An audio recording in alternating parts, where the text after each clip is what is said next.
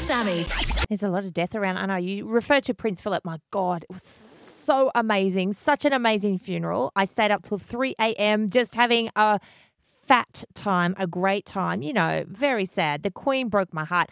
I felt like she physically looked smaller. She shuffled out of that Bentley when she arrived at the chapel, and I felt like she shrunk before her eyes. And then having to sit in the chapel by herself, my heart just broke. It's funny because I dropped in to see Mama Jen and Papa John yesterday, and Mum goes, "Just have a couple of. I'll fast forward through. I've recorded the funeral of the Duke. It was replayed as well yesterday. Just want to show you a couple of little things." And I'm like, "Oh, okay." It's awesome. And I said to Mum, "You're getting a few ideas because you are 88 now. Yes, Do you need me to get a personally curated and bespoke Land Rover to you?"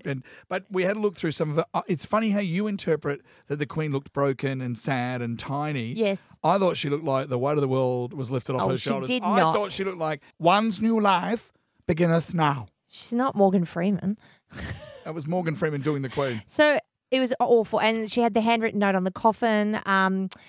But I love the precision and the pomp and ceremony. And that was small. That was no fuss. I was like, my God. But I just love the royal family. As you know, Todd, I'm a tragic. So sad. 72 years. So sad. She turns 95 in a few days, the Queen. Will Harry stay? He's staying at Frogmore Village, which is on the premises of Windsor Castle. Will he stay?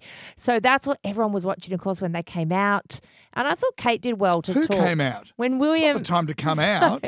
I thought Kate did well because she's always the peacemaker and the diplomat, isn't she? But I thought, that would be your chance because Harry had been in quarantine. They hadn't seen him. That'd be your chance to say, your wife said about me, because remember Meghan went in that Oprah interview, I don't want to be disparaging of Kate, but she made me cry before the wedding. It was like, Meghan Markle, hold yourself in. Anyway, then Kate dropped back to let the brothers walk side by side, which was beautiful to see them speaking. But what I love is there's all these lip readers who are saying, we're going to tell you what they said. I mean, they had their masks on for half the walk, didn't they? But then when the masks were off, apparently the lip reader says they were just talking about like what Philip would have loved the funeral, Granddad would have loved the funeral. And I can imagine Wills would have said something like, did you see that? Dad is really upset. Like, Dad's lost his dad. And Harry would have been like, what are you talking about? My old man's not even here. Oh, my God.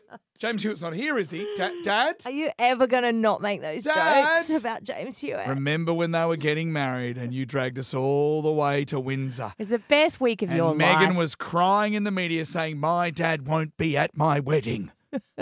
Well, you know what, love? Neither was Harry's. Oh, come on. Anyway, 99. I think it's a bit suspicious, Sammy. Oh, do you know the other thing I wanted to tell you?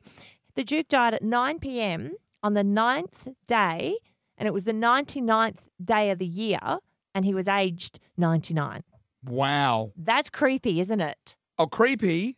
Do you think it's a coincidence when people say you can't play in that stuff? Pretty sure the Queen did. No, stop it. Would not rule out foul play. Stop it. Todd and Sammy for the drive home.